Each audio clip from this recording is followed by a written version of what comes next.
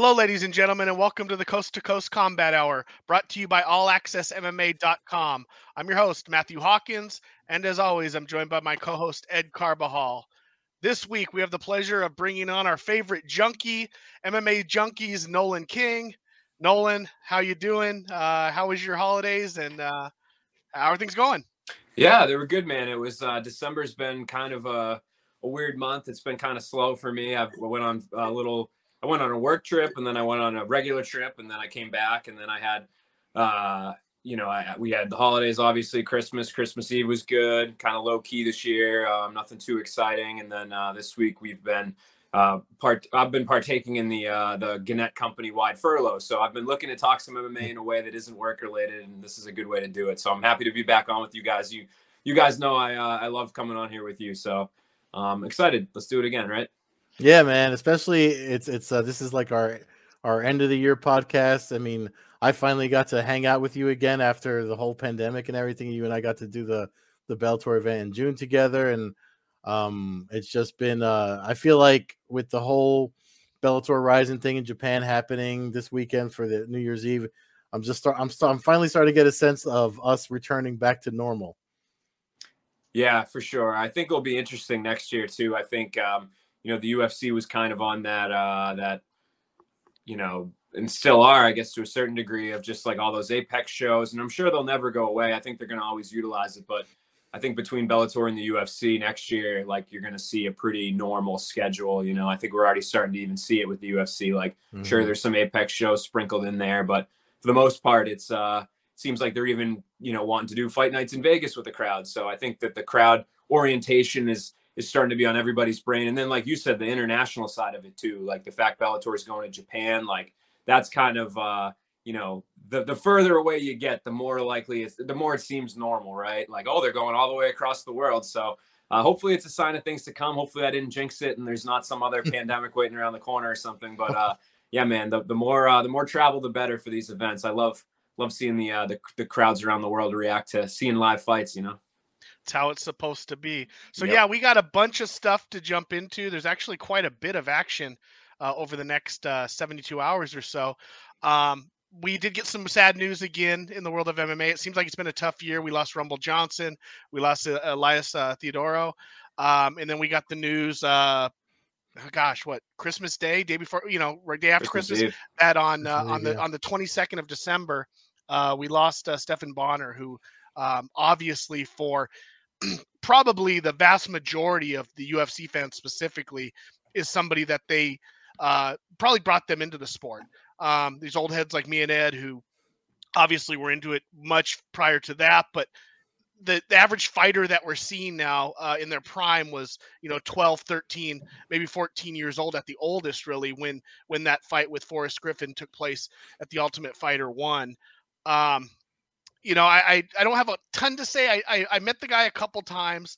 Was always friendly. Met him at a Bellator meet and greet. Met him actually at Ultimate Fighter finale, just walking the concourse in Vegas, which was fitting considering that's where he that's where he made his his name in the world of MMA. I was lucky enough to actually attend the Ultimate, or not Fight Night 1, where he beat Sam Hoger for his first official UFC win. And then I kind of got to go full circle, and I was there when he lost his final bout in Bellator to Tito Ortiz. So I was able to kind of bookshelf, or whatever the word is, get both sides of his career from start to finish. Not the most talented fighter, but a guy who always brought it every single time. And I guess, I'm trying to think about how he kind of needs to be remembered. And obviously the tough psycho, uh, you know, uh, impression that he kind of gave out, and he even lived it up. The Bellator 8x10s that he signed was his face covered in blood, and he really lived it up, and he seemed to really enjoy that persona. But I think a big thing, and the more I think about it, when I got into MMA in the mid 90s, one of the things that really attracted me to the sport and wanted me to get into training and do it was the fact that I saw guys like Steve Jenham, Keith Hackney, Hoist Gracie, guys that didn't look all that different from your average dude. And I think that that's a big thing for the growth of MMA, because it's one of the few sports where you don't have to be like naturally born gifted to become good at something. If you want to be NBA, you got to be tall. You got to be able to jump out the gym. If you want to be in the NFL, you got to be huge offensive lineman, or you got to be extremely quick, ripped, smaller, athletic guy. In MMA, you can kind of pick up something, especially that generation of MMA. You were able to start at mid kind of life almost, as far as a sporting career life. You could pick it up in your mid 20s at that point, and by 32, 33, you just learn the skills. It's one of the few sports where you could just learn skills and really thrive at it. It doesn't have to be natural born talent. And I think a big thing that people overlook is the fact that Forrest Griffin and Stephan Bonnar really just had that look. They looked like normal dudes. And the more I think about it is, if that had been Adesanya versus Pereira as a tough finale, it would have been totally different, because you wouldn't have had the average Joe like me or the kid who was 12 going, oh, I can do that. That guy looks like my dad. I can go do that, and maybe, that's not to discredit them, because obviously they were great athletes and, black belts and really thrived at what they did. But I just think that that's something that's overlooked, is how common man they were, in a sense that it allowed the sport to really thrive, because while it was a tremendous fight, visually, if you at that time, we can argue the technical skills and all the stuff that took place and whether it was one of the greatest fights ever, but it at the time, obviously it was, and it was so important. But I think the fact that he was just kind of a normal dude, who picked up jiu-jitsu and was just tough, and he could relate to a lot of people. If you saw him, like I have older uncles who would be like, oh, there was Forrest Griffin. It just looked like your uncle. It looked like your friend. So I think that that's something big that really helped with the growth of the sport. And I think it should be something about his legacy, not necessarily that he was a normal dude, but that he was a normal dude that went for it and got to the top peak of his sport, got to fight Anderson Silva in Brazil. I mean, he never got a title fight, but it doesn't get much better than that. If you're just jumping in this sport to get to fight an all-time GOAT in his country, it just, so I don't know. It's sad to see him pass. Obviously I think he was having some issues as the last few years, but just somebody who should always be remembered for contributing to the start of the sport and the tremendous growth of it, and really should never be forgotten. I know we don't have statues like they do outside of NBA areas and stuff, and he obviously he's not Anderson Silva, he's not Randy Couture, but he has his own spot where it's like, without him, without Forrest Griffin, without the Maurice Smiths, the guys who kind of don't really look crazy, the sport would have never got where they were. So it's sad to see. Obviously let's go out to his close friends and family, but that's all I want to say. I just wanted to give a little tribute to the man that entertained me for a decade and a half. Yeah, certainly well said. Like you mentioned off the top there, tough year or somebody did, I don't know if it was Ed or you, but tough year for UFC and MMA fighters and us fans that grew up. It's funny, like you kind of expected eventually you'd hit this point, but a lot of these guys, I mean, we're fighting within the last handful of years. I've only been a fan for, I say only, but like a diehard fan for about 13, 14 years now. So all these guys though were guys that competed that I thought could even still be competing now. Like, it's not like these are, guys that were, fought in the 1970s or something. So it's been tough. I mean, it's been a lot of unfortunate circumstances. And I think for sure with Stephens, it kind of hits you a little bit, it hits you different because that guy was a pioneer, and like you said, obviously everybody's going to always remember the Forrest fight. They might look at his resume and say, wasn't the best fighter necessarily, but he did fight in his era. I mean, he was like, when you had like a premier fight and you needed somebody to fight your A-list guy, like he was a A- list guy. Like you could just go with his name recognition. You knew he was going to be competitive. You knew he could bring his kind of funky personality to the fight. It wouldn't be bland.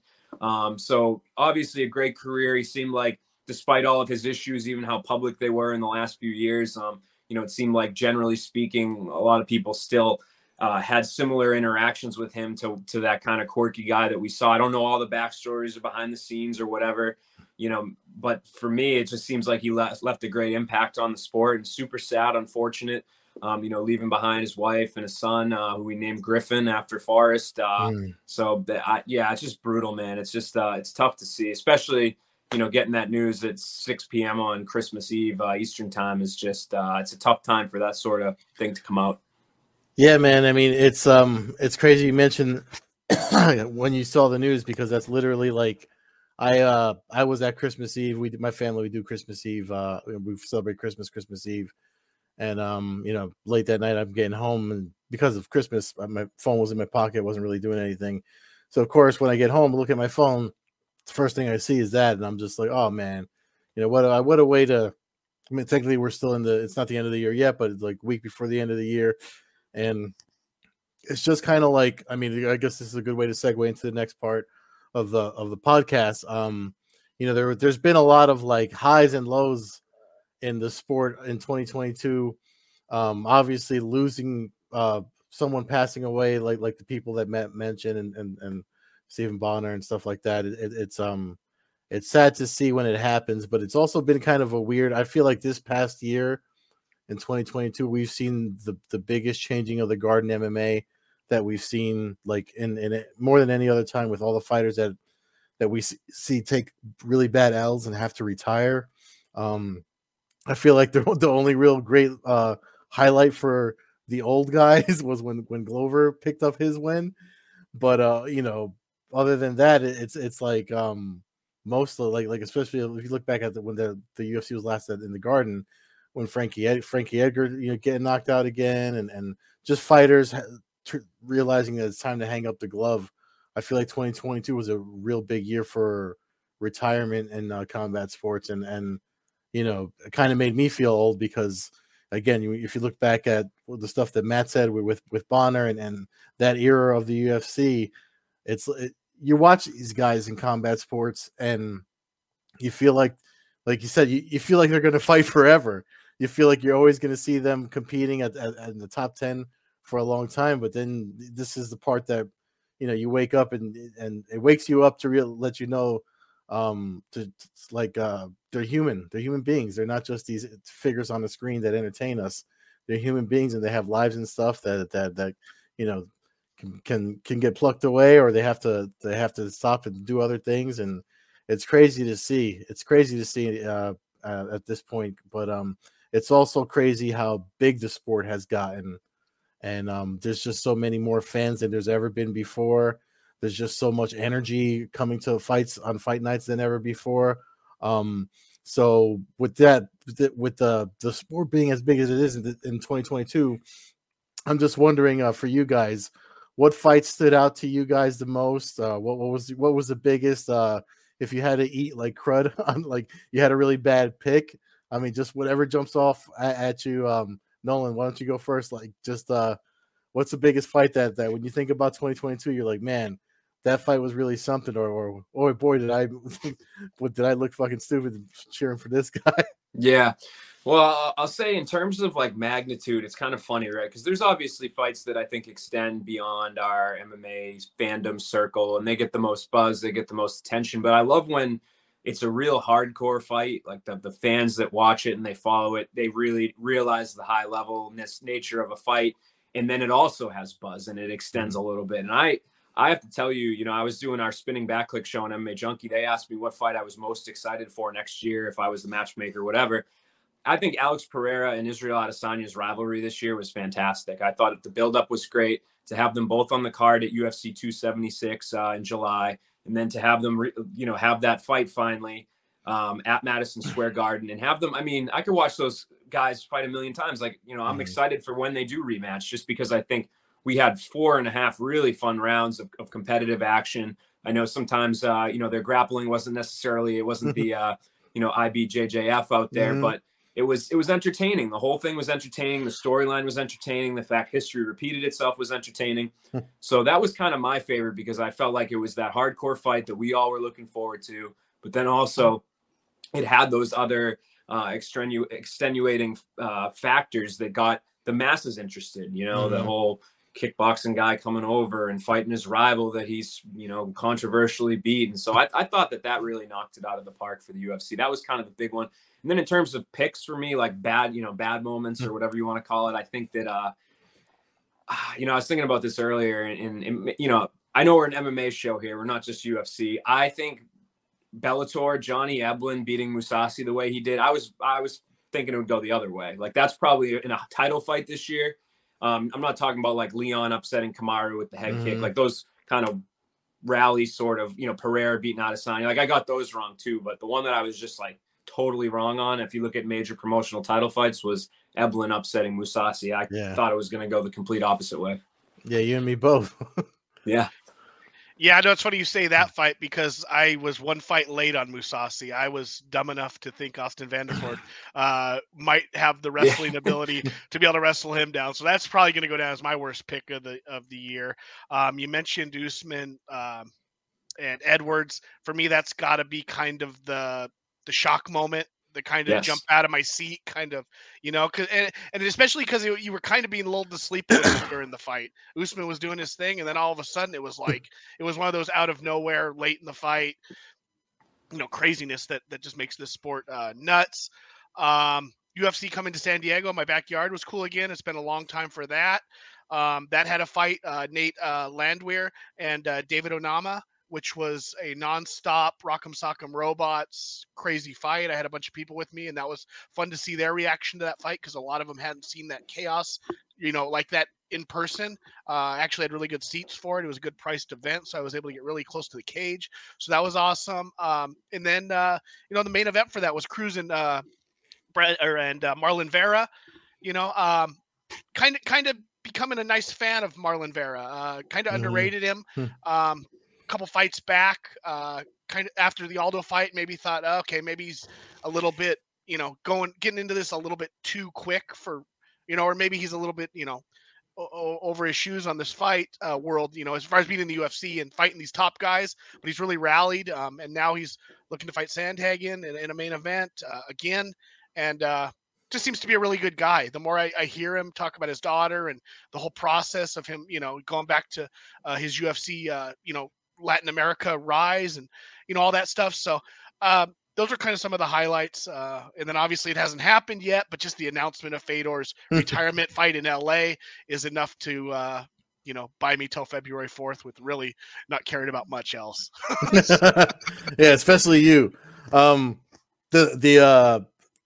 thing that it's funny, Nolan, you mentioned how you yours came off of doing the show you guys do at Junkie, because the beginning of this year, Matt and I did our fighters to watch, and I was a very big. I had my pom poms out for Rene de Ritter in one championship, and I thought he was going to be a triple C and get all the belts that he wanted to get.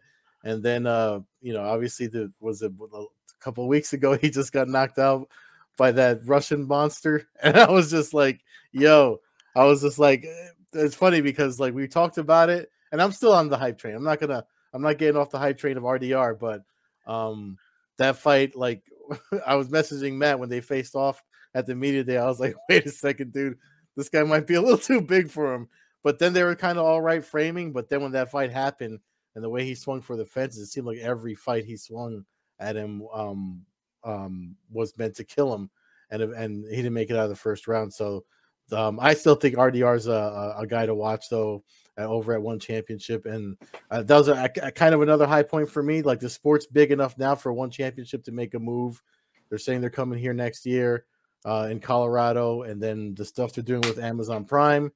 So, I mean, I just feel like it's such a great time for the sport right now. It's only going to get better. And that's kind of why I'm also excited about the Rise and Bellator thing for New Year's Eve. But before we get into that, talking about highs and lows of the year, I know everyone seems to have their own of the year like awards. Everybody, every outlet, ESPN's even got their own thing of best submission, best knockout of the year. There's been so many knockouts that I can't even think of one that I like. But for you guys, never mind award shows or whatever, just your own opinion. What's your favorite knockout? What's your favorite submission? Nolan. Yeah, I mean, it's going to sound like a cliche answer here, but I think Leon versus Kamaru is just like that one that will always be etched in like lore. I think that will be a highlight that's played forever and ever and ever. And, it's kind of tough for me because whenever we do these awards with MMA Junkie, everybody kind of has a different idea of what it means. Like some people would be like, well, that was a rally, that was a comeback, that was a title fight, that was in the spotlight. And then sometimes I'll be like looking at some pro fight from Mexico and I'll be like, but that dude jumped off the cage and threw a flying knee, that's the best knockouts. But I think this year just with the way it happened, the fact that it was massive, the fact it was against the best pound for pound fighter, I did kind of break my rule of having magnitude not play a factor, and I kind of being a hypocrite. And I am going with Leon for my favorite knockout. Do you want the submission now too? Oh yeah, please. Now on the flip side, I'm doing the opposite with the submission. I think there was a guy, Luka Pocklet. Were you going to say that too? That's my guy. That's the one I have. Yeah. Yes. I mean, that was anytime you can pull something out of the bag at that level that I've never seen before, and that like you didn't even know what was going on and it happened. That to me was crazy and awesome. And I hope to see that on more end of the year lists. You know, I know again, everything's UFC centric and big fights and whatever. I'm sure Charles Oliveira versus Makhachev submission of Oliveira will, was slick. So that will get a lot of shine. But to me, pulling off something like that, where you like have me like, what the hell just happened? Yeah. It's impressive. When you have black belts texting each other, like when that's happening, like, yo, what the fuck was that? How did that happen? And everybody's like literally talking about it till the next day. Cause I was on a Friday and Saturday morning, like after I trained Saturday mornings, we were all on the mats. Guys from other schools come in because they know I do good coverage for Bellator stuff, are coming and sitting with me on the mats. I'm like, yo, I thought, was that like a bug? That was like an inverted buggy choke. Yeah. Like when no one knows what it's called or whatever. What did he call it? He gave it his own name, like Poclitine or something. Lucatine, like or something. Lucatine, yeah. But stuff like that, like I'm that's why. I mean, that's why. Had you ever seen that before? So like I saw him. I remember the fight. Like I actually have it saved on my phone. Yeah, because like I knew we were going to be talking about it. So like when you watch that fight again, it was so weird that he was wrapping his arm around Shiro's head every time he got taken down, because it's a choke that he said he did in training. We found that out after the fact. But normally you don't grab somebody like that, because you run the risk of getting the Von Flue choke or anything like that when you grab someone's head. But he kept doing it. And it's obviously because he was working for that. I saw the choke was in when I saw him grab his thigh. I was like, he's got something, and no one on screen saw it. So I'm here screaming in my apartment watching it, and I'm like, yo, he's out. And then the thing about, you can tell a great blood choke when the person getting choked still thinks they can pull off whatever they're trying to do. Shiro clearly thought he was going to still get that takedown until he went out completely. That's happened to me, so that's why I know the symptoms. So I'm like, when I saw that, I was just like, that was so amazing. And again, like I literally was showing the clips to my instructor, other black belts that have schools in the area here in Jersey, and I'm surprised that I don't. There's so much. Again, there's so many people with that are doing their own awards and stuff like that. I don't feel like I saw that enough, so that's why. Not for nothing, Nolan. That's why I love that you do what you do, because ever since I've met you, what's Denzel say from Training Day? You got the magic eye. You know what I mean? And the fact that you said that one, I got that written in my notes, man. Yeah, that's why I love what you do, man. Just to put some respect on his name, I got it wrong though. It was the Lucanator, not the Lucatine. I just looked it up. So yeah. Just don't want anybody. If anybody hits that again, it's the Lucanator. Yeah, dope submission. But sorry, man, I didn't mean to cut you off. But, no, not at all. Let's hear your knockout now. Let's circle around. Oh well, let Matt go. I don't really have a knockout. I mean, if I'm gonna say one, because I'm gonna do the opposite of you. Even though I kind of still say it might have been early stoppage, but you had mentioned the whole thing with Pereira and Adesanya, because Adesanya had been winning for so long. It was, I don't want to say. I mean, there's gonna be people that disagree with me, but whatever. He was winning the way he was winning for so long. It was kind of getting boring. So the fact that he picked up an L, I think that'll light a fire under him. They do it again, we'll probably see an even better fight. But that's if I have to pick a striking finish, that's the one I'm going to go with, because that's the one that I probably talked about the most the whole year. I'm sure next year you'll be super excited to have your slap fight knockout of the year. No. But I'll slap you and knock you out. So for me, I have ones written down, but seeing a dude thrown into a moat the other day in Gen Ryujima was by Marcus Aurelio was something to behold. But I'm gonna be surprised Ed missed these. My knockout and my submission comes from the same person. Somebody that has co-hosted our show before and is a guest to the show that we watched happen live on the show for both. Jillian DeCourcy, knocking out Lindsay Van Dant with a powerful right hand and then a bunch of major hammer fists, and then picking up the world atomweight title with a submission shortly thereafter.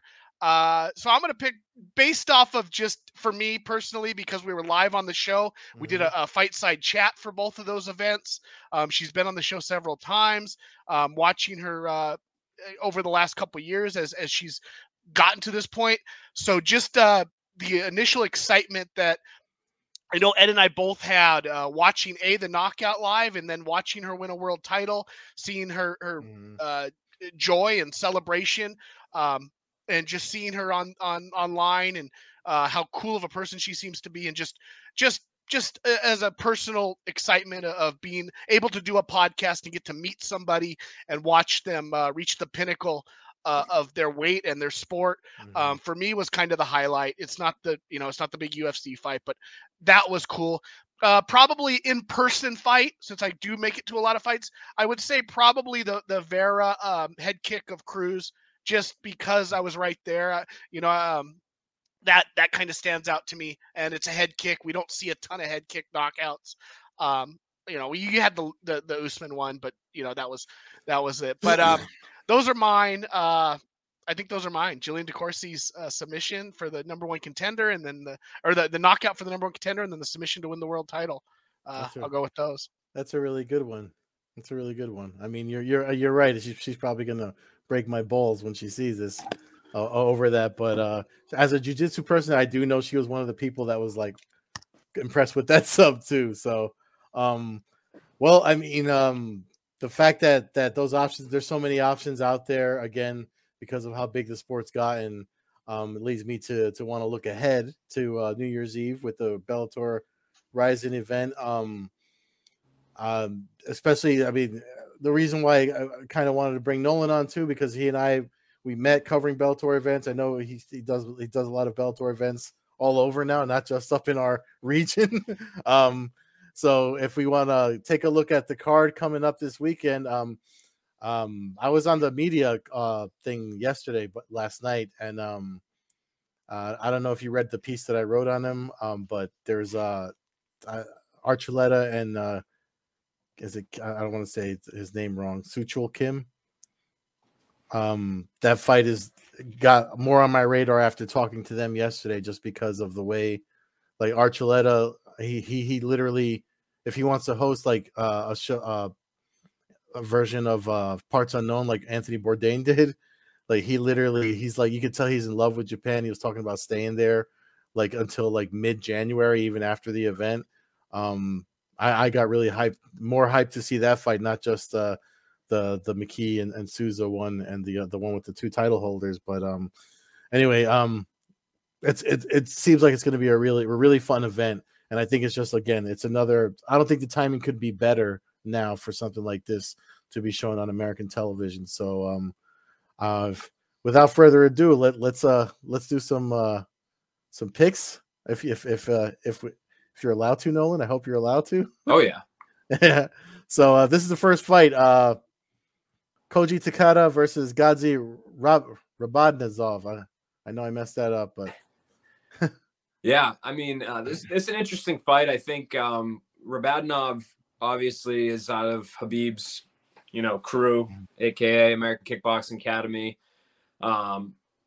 I think he's a scary guy. I think the fact that he's kind of an afterthought, in that, honestly, like, if you look at his record, the fact that he doesn't have a 0, he's like the only one in that squad that isn't like 16-0 or something. So I think maybe people overlook him when they look at Khabib's team, but he's scary, man. I mean, we saw him when I was out in California. He knocked Daniel Carey silly, not necessarily like the biggest high profile name there, but it goes to show you, like, this guy's stretching people, so I'm leaning with him. I think he's a really excellent fighter. His striking's maybe a little bit further along than some of the other fighters that are in that camp. Maybe he doesn't have that sort of, I guess he's still a really great wrestler, but maybe not to the Usman Nurmagomedov level. But I just think he's going to be too much. I think this is a good addition. Bellator kind of had those 4 fights announced, and then they slid this one in as the 5th one. I had heard that Adam Borix was going to do it. I'm not sure what happened to that. I don't know if that was true or not. But anyways, Gadzhi ends up doing it, and I think that was a good selection by Bellator because I think that he'll win this one. I agree. I just think he's, you come from Khabib's camp. Yeah. I think they added the Russian to add a little bit more international flavor to this. Put an Eastern European on the card, and I think I think he picks up the win. I think he probably dominates this fight, and it continues the Khabib coaching genius that he seems to be right now. Yeah. I mean, if you look at these stats here, it looks like 81% of the fans that make picks on their website agree with you guys, and so do I. It's hard to pick against. It's hard to pick against anyone, like you said, that's being coached by Khabib, especially, he's got the 2 champs in both organizations now. So it's talk about being bred for the sport, man. Jesus, these guys they're taking over. I don't know what the next evolution of MMA is going to be, but this is pretty much like a high point, I think, in as far as training goes, of like what to aim for. And then this fight that I was just talking about, no surprise of who I'm going with. So I'll let you do your pick for Archuleta and Kim, Mr. Kim. Yeah, I think this is actually, again, I'm familiar with the Japanese fighters to a certain degree. I'm not as versed in them as the Bellator fighters. I just, it's been minimal research and seeing some of the Rizin events over the years. But I do think that this fight in particular on paper is one of the more competitive matchups that's on this card. I think, Archuleta has a lot to prove at this point in his career. He's coming off the loss to Rafael Stotts. He had another loss not too long ago. So for me, I think that this is a big fight for him. Sometimes I look at these matchups, right, even with Patricio and stuff, where I'm like, I don't know what this will mean for somebody when they go back to Bellator. Like, it seems like there's, obviously the opportunity to win. But beyond that, it seems like it's not necessarily going to get in the way of where these guys are trying to go or what they are in Bellator. I do think for Archuleta, though, he needs a win here. Like, I just feel like you need to show, hey, I'm still one of the best bantamweights in the world. At one point in time, I was, the champ. So you got to go out there. You got to make a statement. And I do think that Soo-Chul Kim is a good opponent. I think he's going to give Archuleta some problems. I do still lean with Archuleta. I think maybe by decision, but I think this is not an easy fight. And this is a risk. There's a lot of risks both sides are taking in this event, promotion versus promotion. So shout out to everyone involved, but I am going to lean with Archuleta again. Yeah, I go with Archuleta, Southern California guy. I think that we sleep on him a little bit because, his only 3 losses in basically the last 8 years or so was Pitbull, Pettis, and Stotts. So I think that we maybe, lose track that realistically he might be like I know that stretches out over 2 weight classes, but he still could easily be top 5 in either one of those weight classes. If not, maybe even top 3. If you lose to the champ, I don't know how far necessarily down the rankings you should really drop. It doesn't say much other than maybe you're just not the number 1 guy in that division. I think he's super durable. I don't see him getting finished in this fight. And I think, as you say, Nolan, I think he does have something to prove because no matter who he lost to, he still lost 2 of his last 3. And I think he's got to come out aggressive in this fight. It seems to me the fights he loses are fights he kind of sit backs a little bit. When he puts pressure on his opponents, he tends to be able to overwhelm them throughout his career. I mean, going back to the King of the Cage stuff a long time ago. So I will go with Archuleta. I think he's a little bit underrated at this point with those losses, but I don't think he's far from, he lost a decision to Pitbull. He lost a decision to Pettis, and then he got caught by Stotts. But I do think that he's right there. Whether he's world champion material is yet to be seen, but I think he's on the precipice, and I think he still could easily, if he picks up a win here, get some momentum, that'll be 2 in a row, picks up a big fight in Bellator. I think he's right back in a chance where anything could happen in a world title fight, obviously. And I do believe he's one of the more talented Bellator fighters, pound for pound, that they have. Yeah, and he was giving it to Stotts that first round before he got knocked out too. So Hopefully that was kind of a one-off sort of, I got caught sort of experience, because I think there was a lot of improvements he showed, and hopefully, it's tough, right? When somebody gets knocked out, it's always in the back of your mind, like, they could get caught again. But hopefully he shows, he's recovered from that. And that was just kind of a one-off in that department. I totally agree though. People, I don't think people have given him enough credit over his career, period. Yeah, for sure. I mean, that's could be said for a lot of fighters too. But let's move on to the next fight. Horiguchi versus Ogikubo. This one, just really quick, my take is, obviously I'm going to lean Horiguchi because I'm a fan. And he's already got 2 over him because of the history they shared. But there's something to be said for people having fought each other more than a few times. We saw what happened with Pacheco and Kayla Harrison. She wound up finding a way to beat her. Even in the training room, if there's a guy in your gym that manhandles you for enough times, you eventually get used to it and you find a way to get to come out on top of it.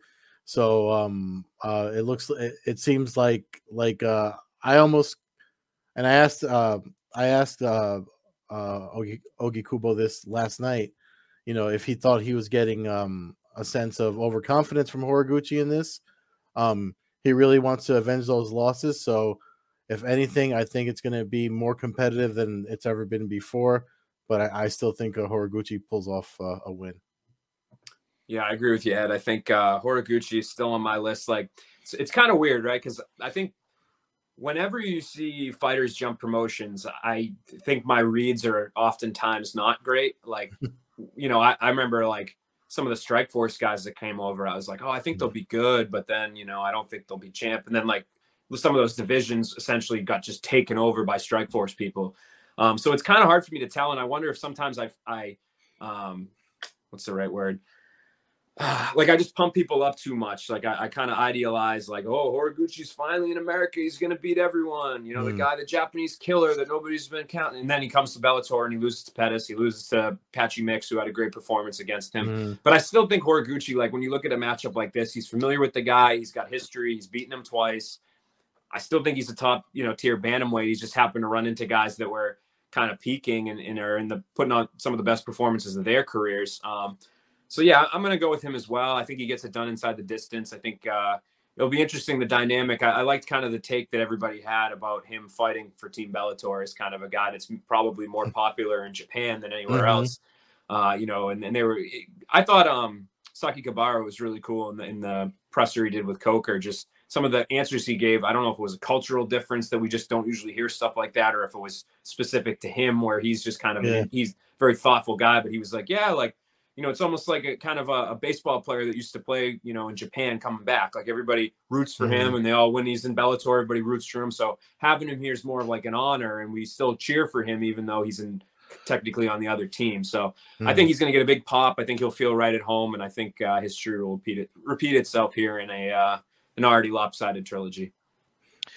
Yeah, I think I tend to agree. I do believe that he probably has the most pressure. Horiguchi has the most pressure on him of all the fighters on this card. Yeah. He's only 32 years old, maybe 31, 32. But I feel like he's got a lot of bouts. He's 29-5, which is obviously, a ton of tread on the tires. I think that I don't know. I think he has his best chance because we're back at flyweight for this fight, at least if that's accurate. As far as we know, this is 125 or whatever, 127 pound, whatever, however it works with the kilograms. I do think he wins this fight based off of his past history with his opponent, but I'm not sure where he goes. I mean, I've stayed on this show many times. He's one of my favorite pound for pound fighters. His rise outside, when he left the UFC, his rise back to the top is what really made me start to embrace the 125 pound weight class. I was kind of on the shelf with that weight class. I know even UFC, obviously Dana White was at the time too. I just, Mighty Mouse kind of put me to sleep on the division. He was so dominant that I just it became hard to have the division to develop because everybody was losing to Mighty Mouse. So it was like when you thought a guy was building up, oh, well, maybe he's not as good as I thought. And then Horiguchi goes back to Japan, has this huge run, wins Grand Prix, and then he comes to Bellator, beats Caldwell twice, is, champ.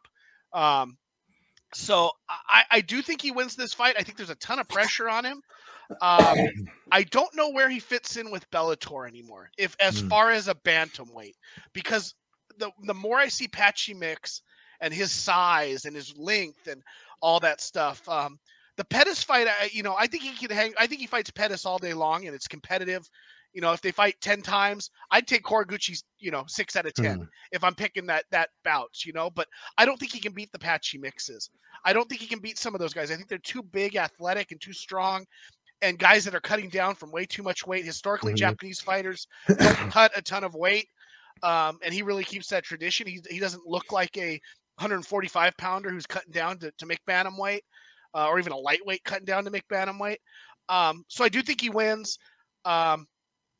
I think he wins exciting. I think he might catch him, and we get one of those where he climbs the ropes, and we get kind of that Vanderlei Silva celebration in the corner, and all that stuff going off. So I'm rooting for him. I hope he wins. I just don't know where he fits in Bellator's future if they don't have a flyweight division.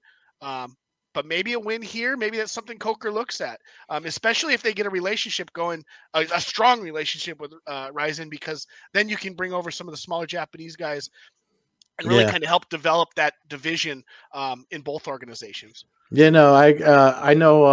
I read Damon Martin spoke with Horiguchi about that, and Horiguchi said he had asked Coker to please add a 125 division. So I'm assuming he feels the same way you do. But moving ahead with the Rizin champ versus the Bellator champ. I mean, they're both really good jiu-jitsu guys. I mean, strong MMA jiu-jitsu. I think this is more of it's going to come down to who's got the better hands, and because of that, I lean Pitbull, because obviously he's put some notable people away with that overhand right of his, or his left or right. I forget which one he likes to throw over the top to drop people, but I don't see a grappling match happening. Even though Koike he's got like that he's got that ectomorphic frame that I do kind of favor a lot of fighters to win with. I just feel like Pitbull's got the what's that saying, that about 80% of the fights go into the ground, but they all start standing. I kind of feel like that matters a lot here, so I'm leaning Pitbull too. Plus, I'm obviously Team Bellator for my picks. I like the you using the word ectomorphic. I like that. That's the first time I've been on an MMA podcast and somebody's used that, but that's a perfect way to describe him, man. I think this is a good fight. I think he's, Matt had mentioned how he thought Horiguchi had the most to lose, or the most amount of pressure, whatever you want to call it. I think for Koike, is that how you say it? Anybody? I don't know. Koike, I think he has. You can't ask us. We screw up names every week on this podcast. I heard you nail it a minute ago, and I'm like, that's better than I can do. But anyways, I think he has a lot to gain here, where it's like a lot of times you see Bellator, like when Tofik beat Pitbull, Pitbull, Patricky, like all of a sudden it seems like Bellator is like pursuing that, like, oh, he's a guy that's good. He's shown he can hang. Let's bring him in. We could do a rematch here, like a year or two from now. It's a fight we could kind of, as long as Patricio keeps winning, you can have that fight kind of hanging out there in the background. So I think there are some opportunities for him to potentially be a sought after free agent. If you go out there and beat the Bellator GOAT, that's a great opportunity. With that being said, I definitely think Pitbull should be the favorite here. I believe he is. The most underappreciated fighter in Bellator history. It might be backfiring on me to say that so much, because I think I'm just heaping praise on him, but he's so good, man. He's just somebody that will, even if he gets his flowers and people talk about him as the Bellator GOAT, I still think there's been so much time that's been missed where people didn't appreciate him and didn't understand how good he was. And so, yeah, I'm happy to see him be able to do something like this. He seems to really want these sort of opportunities. Like, he's been posting some training videos of him practicing soccer kicks and stomps for this. Like, this seems to be very much up his alley to do something like this. And so I'm gonna go with Patricio. I think he gets it done inside the distance. With you guys, I think he's one of the pound for pound best fighters we've ever seen in the sport. I think he is highly underrated because he is a Bellator fighter and doesn't have a UFC in front of his name. I think that this fight ends up staying on the feet, and I think he boxes him up. I'm just, I've been fortunate enough to see Pitbull fight in person 7 or 8 times now, and going back to like his debut in Bellator, and it's been fascinating to me to see how good he is and just how he rebounded from his losses and how he's always been able to come back. And I mean, he put on a clinic against Borix in his last fight. Not the most exciting fight, but when you look at his timing and you look at his ability to really pick people apart, and it's fascinating to see. And he's got a great guillotine. So I mean, his strength in such a small little package. I'm just blown away by how good he is. I'd hate to see him lose this because fight fans are so fickle, and we'll all of a sudden start hearing about how he was overrated and how if he fought Volkanovski, he'd get finished in the first round. And we get all that nonsense that goes with. We go on Twitter for that. Yeah. Yeah, but that's unfortunately maybe that's not the reality, but that's what's public, and people's attitudes and comments can really sway. If somebody says something, then there's 100 people who are like, oh yeah, there it is, he sucks, and that's the big downfall to it. Where on the other side, if he wins, maybe somebody goes, holy crap, maybe at some point, if he keeps winning, he's going to have to ask Coker to have the Chandler thing, where he's going to have to go, I have to have a chance to fight Volkanovski, Ortega, Holloway, whoever the heck it is at featherweight, and just show that I am who he believes he is, and honestly, who I think he is. Do I know if he beats Volkanovski? I don't know. Volkanovski is amazing as well, but any odds that are anything like more than like almost a coin flip to me is disrespect for what he's done inside the cage. So I'm going with Pitbull. I just think he's great. Agreed. And this one, I mean, I guess this is the main event. The whole thing's the main event to me, but Souza and McKee. I mean, if there's probably between the three of us. I mean, well, we've all watched McKee fight a lot, but I think watching him live, Nolan, you and I've probably seen him a lot more than a lot of folks can say they have, just because of all the times he fought out here and Bellator when we were at Mohegan Sun, watching him come up when he knocked out that was it Mazada. When he knocked out Mazada, that was kind of like a fight that everyone was picking against him, and then he came and shut everyone up with the first round knockout. So he's definitely, being a second generation mixed martial artist, having his dad in his corner. I mean, this is somebody that if Hollywood's going to make a movie about an MMA fighter, they got to make it about this kid or his family or something.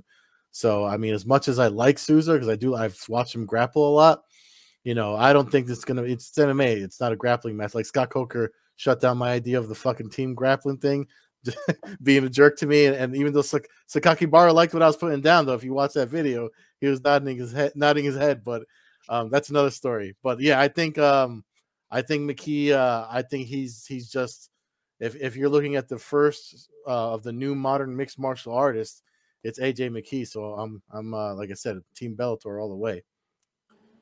This might be the wrong way to make picks, but part of me in my head's like, is Bellator really going to sweep Rizin? Like, is it going to be, am I being too American centric, Bellator centric on this? And for me, when I look at this fight, I think that this is the closest fight, in my brain. Like, if you were to show me that lineup and say, if you had to pick one Bellator fighter to lose their matchup, who would it be? I think I would lean here. I think Souza is one of those guys that's, like you said, he comes from the grappling background. Like, perhaps the other parts of his game are not as buttoned up as maybe some other top champions from around the world. But for me, I think, like, looking at AJ's last few fights, I haven't necessarily loved some of the stuff that I've seen. Like, I think even the Carlisle fight, like, on paper, to me, like, I think AJ's standing in Bellator, like, he should have been able to handle himself a little bit better. I don't know if maybe it's a mental thing. Maybe,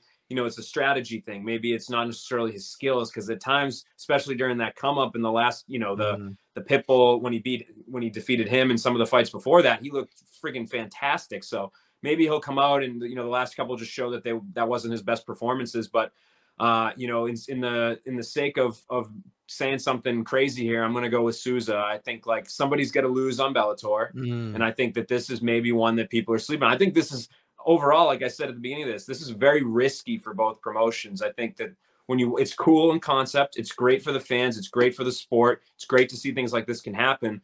But at the same time, when you start throwing your big stars and having them go to head, somebody's going to walk away with less stock. Like somebody's going to have your champ's going to walk, or your top contender is going to walk away with a loss. So I'm just starting to, I don't know. There's just some feeling I have of and I'm going to lean towards Souza. I should have went before you because I'm kind of going the same way. Yeah. And a lot of it has to do with the same thing as far as, I know I talk about the fights I've gone to, but the fact I attended AJ McKee's very first and second pro fights ever. I watched his dad fight live in 2000. And I watched Souza grapple at Metamoris 5 after his MMA debut. He had a grappling bout at Metamoris with Jake Shields. That's right. These are literally people I've been following since the very first time they stepped on the mat for competition, outside of jiu-jitsu or some amateur stuff.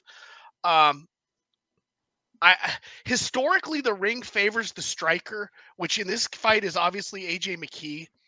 But I think you think that because of pride, and you had Crow Cop and a lot of those guys who were able to, pin guys in corners and stuff. But for every time I remember a guy getting pinned in the corner by Igor Vovchanchyn, I remember another guy kind of being hanging off the ropes and the referees pulling the ropes away, and a guy getting dragged to the mat, and it being a fight under the ropes there. And I kind of see that possibly happening. You mentioned Spike Carlyle. Now, Spike Carlyle is kind of a different animal. Maybe not the most skilled guy, but he's like a pit bull in the cage. Yeah. And I was at that fight, and I think some of the scorecards were like 30-26. Now, maybe round by round on TV, that's how it came off. But watching that fight live, it was much closer than that. There was moments when Carlyle had McKee in some danger. And if he had been a world champion, perhaps level fighter, he may have been able to do some big time damage to McKee. So I kind of see this fight ended up in a clinch along the ropes. Maybe McKee does, you talk about motivation and stuff, and you got to kind of wonder where McKee's head was. He was undefeated. He was, I don't know if it was Sports Illustrated, but he was just about everybody's top, contender under whatever, 25 years old or however the articles came out. He was on the precipice of superstardom before really he lost the rematch to Pitbull. Had he won that rematch, I think we would, and he was 20-0 right now. I think he'd be borderline again, another guy going, okay, I fought 20 times in Bellator. Are we moving on to, I want Khabib or whoever the heck is the lightweight champion at the time in the UFC. I see Souza getting the body lock and somehow dragging him down along the ropes and maybe catching him in a triangle, something like that, or getting a mount. And I love Japanese MMA, but quick stoppages have been something that we have seen where maybe not, Sakuraba and Shamrock. I mean, that's just one that jumps into my head where guys kind of get hit with a flash shot and refs in there jumping, waving it off, especially. Now, keep this in mind. If this is the main event of the evening and Bellator is up 4-0, does it again? I hope that there's nothing like that. But if Souza flashes him with a punch or gets him in some kind of submission, do we see what we thought he was out in the triangle or something? You never know. Yeah. But I lean with, it's hard for me to see a sweep because these fights are good and there's such competition that it's hard for me to go 5-0. And so I'll go with Souza by kind of I know he's a champ, but to me, it'll be an upset. I have no idea what the odds are for these fights. But I'll go with Souza. And if Souza wins that, I think it automatically pretty much buys you. I mean, don't you kind of got to do Souza? You got to welcome him to Bellator to get a chance at a title fight, which opens up another chance at kind of creating another superstar. And that's kind of what's cool about it. I mean, that was Horiguchi coming to Bellator and beating Caldwell, and Mhm. all of a sudden it creates, so while there's a lot to be lost with a loss for some of these fighters, Yeah. a win by these fighters has a chance to, especially the Japanese and the rising guys, because you have a chance to be on maybe CBS in 6 months. Yeah. I mean, there's so many doors opening up for some huge eyes to see you fight Yeah. outside of the lunatics like me who sit around at 3 a.m.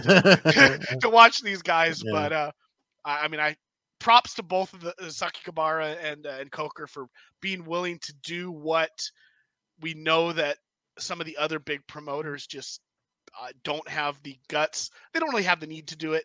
Neither do these guys, though. But just props to them for putting it on and giving Yeah. the fans what we've been wanting for a long, long time. 100%. And really quick, I mean, it doesn't have to be MMA related because we're coming down to the end of the podcast here. But my question to both of you guys, just because it's the end of the year, what are you looking forward to working on the most in 2023? Again, doesn't have to be combat sports, career, anything. I mean, if it's something personal, if Nolan, you feel like you haven't gotten enough Krispy Kreme this year, you want to get more, whatever it may be, let us have it. What are you looking forward to in 2023? Yeah, I mean, obviously, Krispy Kreme is number one, but no, man, I hope next year. I think with the pacing of just the increased pacing of MMA, like we've had to adjust a lot with our coverage and just figuring out, how much to do, like how comprehensive to cover just the ins and outs of the sport versus longer term projects versus whatever. So I did get to do some kind of longer piece stuff this year, which is always something that if I'm very into the topic or into the interview, or I think I did, something came out, my interview came out really well, like in my conversation, like I can turn it into a story. Mm-hmm. Those sort of things motivate me. It's just about time, like having the time to be able to do it, mixed in with the 900 UFC events and the triple Bellator PFL UFC weekend and all that stuff. So I kind of hope to do some more long piece stuff. I've been playing around with the concept of, like, when I did Brennan Ward earlier this year, I had the title Finding Brennan Ward. Yeah. I did some with John Hathaway that was similar. Like, I didn't call it Finding John Hathaway, but basically I think what we're going to end up doing next year is I'm going to do a series called Finding. So I'll be finding Fighter X, and it will be guys that have fallen off the grid. People, where did they go? Where did so-and-so, it was nice too. Cause sometimes when I've said, I'm having somebody, I have a big story coming out tomorrow of somebody we haven't heard from for a while, all the comments of people guessing gave me good ideas for the future. So I'd like to do 4 or 5 of those this year, kind of find guys that have not done interviews or have disappeared or fell off the grid and kind of catch up with them. Yeah, I remember that. You put that out around the beginning of this year, the Brennan Ward piece. So that was definitely, and I remember you did something similar for a lot of fighters. Terrence McKinney did something on. Yeah. And I mean, just really quick to stroke Nolan's ego before you say Perfect. your thing, Matt. Like Nolan, Nolan's been on the road, making his way in this business as covering the sport. And he's, in my opinion, he's the only guy that's out there doing it correctly. He doesn't have a shtick or a character or a gimmick. He's just somebody that's out there talking to these fighters and telling their stories. And there's not enough of that out there. And that's why I've always share your stuff and read your stuff, because I mean, you're literally somebody that you're where you're at because you put in the work to be there. And I hope you get more of that in 2023 too. So whatever you want to do, man, I hope you get to do it all the way through 100% 2023. I appreciate that, man. You've always, that's funny. Like, when I came kind of into the Bellator scene a little bit, it was definitely nice to get to kind of know the ropes and just kind of see some of you guys, what you did and things like that. So, I mean, there was one time even I was like pretty beat. I think we had done like a back-to-back or something. And I crashed on your couch in your hotel room. You were kind enough to say, hey, you don't have to drive 2 hours. You can do this. And so I appreciate you and all your support throughout the years. Nice to see you again in June. Hopefully we'll get to do it again. I don't know when Bellator will be back at Mohegan, but a few more times, and hopefully I'll be out to get out to some stuff too. I'm talking. Yeah. I'd like to get to that one championship event in Colorado, but we'll see how that. Yeah, and I still have to have my illustrious first in-person meeting with Matt as well. I've been out in SoCal a couple times now. I just hasn't hasn't aligned. But maybe if they send me, I'm not sure if I'm going to be there in February, but if I don't know if you'll be there as well. Yeah. Oh, I'll be there. I've got good seats for that one. I'm hoping that my glorious sweater of absolute victory gets one more night of glorious victory, and we get to see Fedor head off into the sunset. Yeah, you must have been rubbing your hands when that got dropped for LA, right? Oh my God, yo, he literally was blowing up my Twitter. He's like, yo, find out this for me, send me this, and I was just like, yeah. I was like, I'm already doing it because I know you want it. So yeah. Oh, I've got a good friend flying in from Arkansas who's been to several Fedor fights with me. So it's I'm looking at the bobblehead right here. So I look forward to that. I'd like to try to get out to one. Just because, as Ed's mentioned, I was lucky enough to get out to one of the Pride events when it was out here. Mm-hmm. And I kind of regret not making it to the other one just because you never know. Mm-hmm. As somebody who watches as much as I do, like, I love the UFC. As much as I might bash certain aspects of it, we all love the UFC. We love the sport. But the thing that's always made me love the sport is the other stuff, the side stuff. I know BKFC is an MMA, but I like that stuff. I like the throwing dudes into moats and the platform fighting and the the in the mountains of Russia with medieval dudes standing around and all that stuff. Like that's what I like about the sport. I've never taken it super seriously. To me, it's always been two dudes getting in a cage to beat each other up, and we're trying to find out who's the best. I've always promoted them getting paid more, and it does nothing to do with me, but I would love to see some insurance for a lot of these guys. We mentioned Stephan Bonner's passing. If his daughter, I don't know, I don't know his personal family situation. His daughter should never have to worry about anything her whole life for what that guy did for the UFC.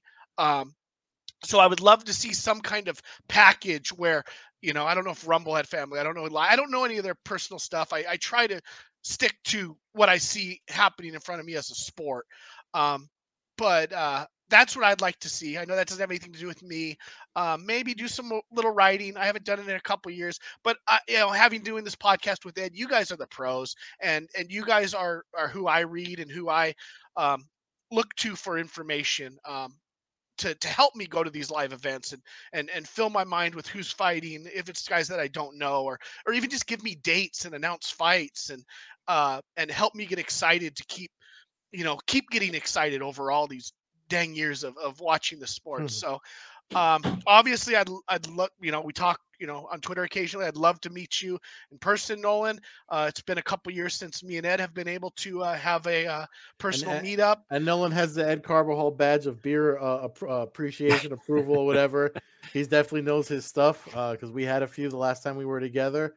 And really quick, I want to shout out Matt Davies, the photographer. that he's a man. He's the first Australian dude I've ever drank with. And literally the next day I was like, I told my drinking buddy in Brooklyn, I was like, yo, if an Australian dude says, let's go drinking, say no. Because this guy, if you remember before fight night, Nolan, when we separated for the evening, we went out, we had our drinks, we had our dinner. We did whatever we were going to do. And, you were like, we had enough. We were done. and Nolan was like, I'm going. I said, yeah, I'm going to go back to where I'm staying too. And it took an hour for me to get home back because that's how long it took me to get a ride. That fucking guy was still there drinking and like wide awake, like he like zero, like full of energy. And then come fight night, I mean, we're sitting down writing and doing, our voices. He's running around climbing on shit to take pictures. I was like, yo, that Australian people are on another level. I mean, I know I talk a lot of shit about beer and knowing my stuff, but if Matt, shout out to Matt Davies Photography. That's his Instagram if you want to look for him, because that dude is a beast and he's a great photographer too.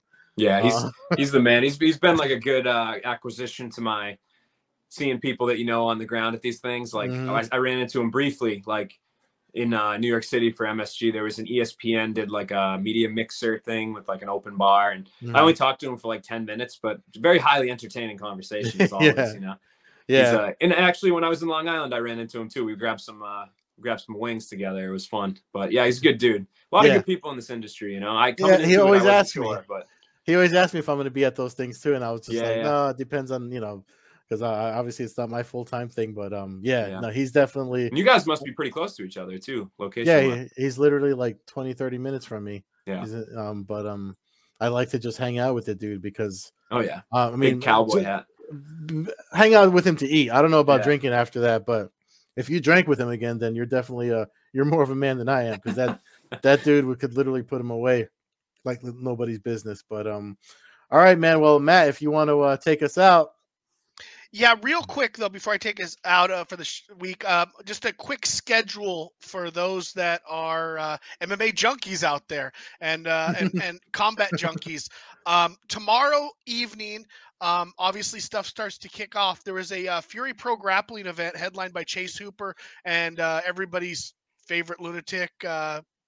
Other than Stephan Bonner, Clay Guida headlining that. So that's something should be fun to watch. I believe it starts around six-ish. Well, I guess 9 o'clock or so Eastern time. Mm-hmm. Then we get the Risen 40 main card, guys like John Dotson, Luis Gustavo, some really Johnny Case, some really fun fights for the main Risen 40 card. That starts at midnight Eastern, 9 o'clock Pacific. So you really could go into the combat not the combat grappling, but the pro grappling, follow that into Risen. We didn't mention it. The one downside to the Bellator event that we hopefully one day will solve is that there's really no live stream for it. So that will be broadcasting, I believe 8 Eastern, 5 Pacific on the 31st on Showtime. I believe if you're in Canada, there might be a way to watch it on their YouTube. I'm not sure how Bellator is shown there, but I think it might be earlier in the morning. So if you're a Canadian listener, you might have other options there.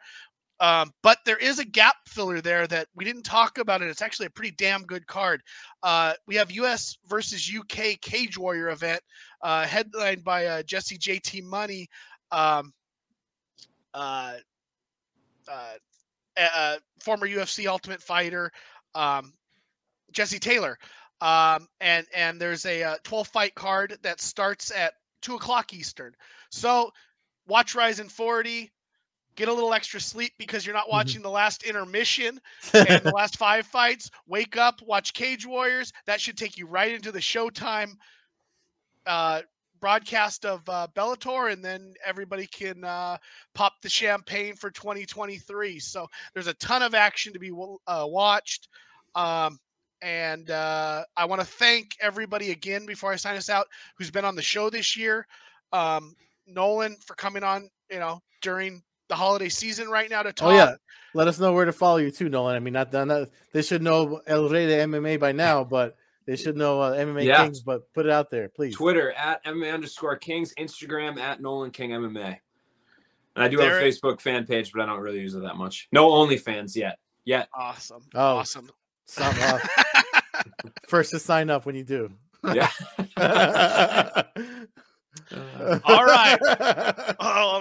Fans can check out the show at Combat Hour on Twitter, Coast to Coast Combat Hour on Instagram.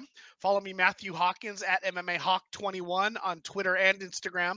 Follow Edit Carbazal on Twitter, Carbeerzal on Instagram, and Old Head Carb on Twitch. And again, as always, we're brought to you weekly by AllAccessMMA.com. Check out AllAccessMMA.com for our video podcast, MMA news and stories. And again, thank you everybody that's listened this year. We had a nice Spotify numbers, which makes all this fun. And even if the numbers were 0, all the people that I've had the opportunity to meet doing this podcast makes it well worth it.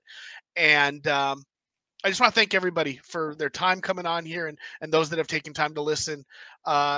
Late Christmas, Merry Christmas to everybody. And I hope everybody has a great New Year's and be safe this weekend. Peace. Happy New Year.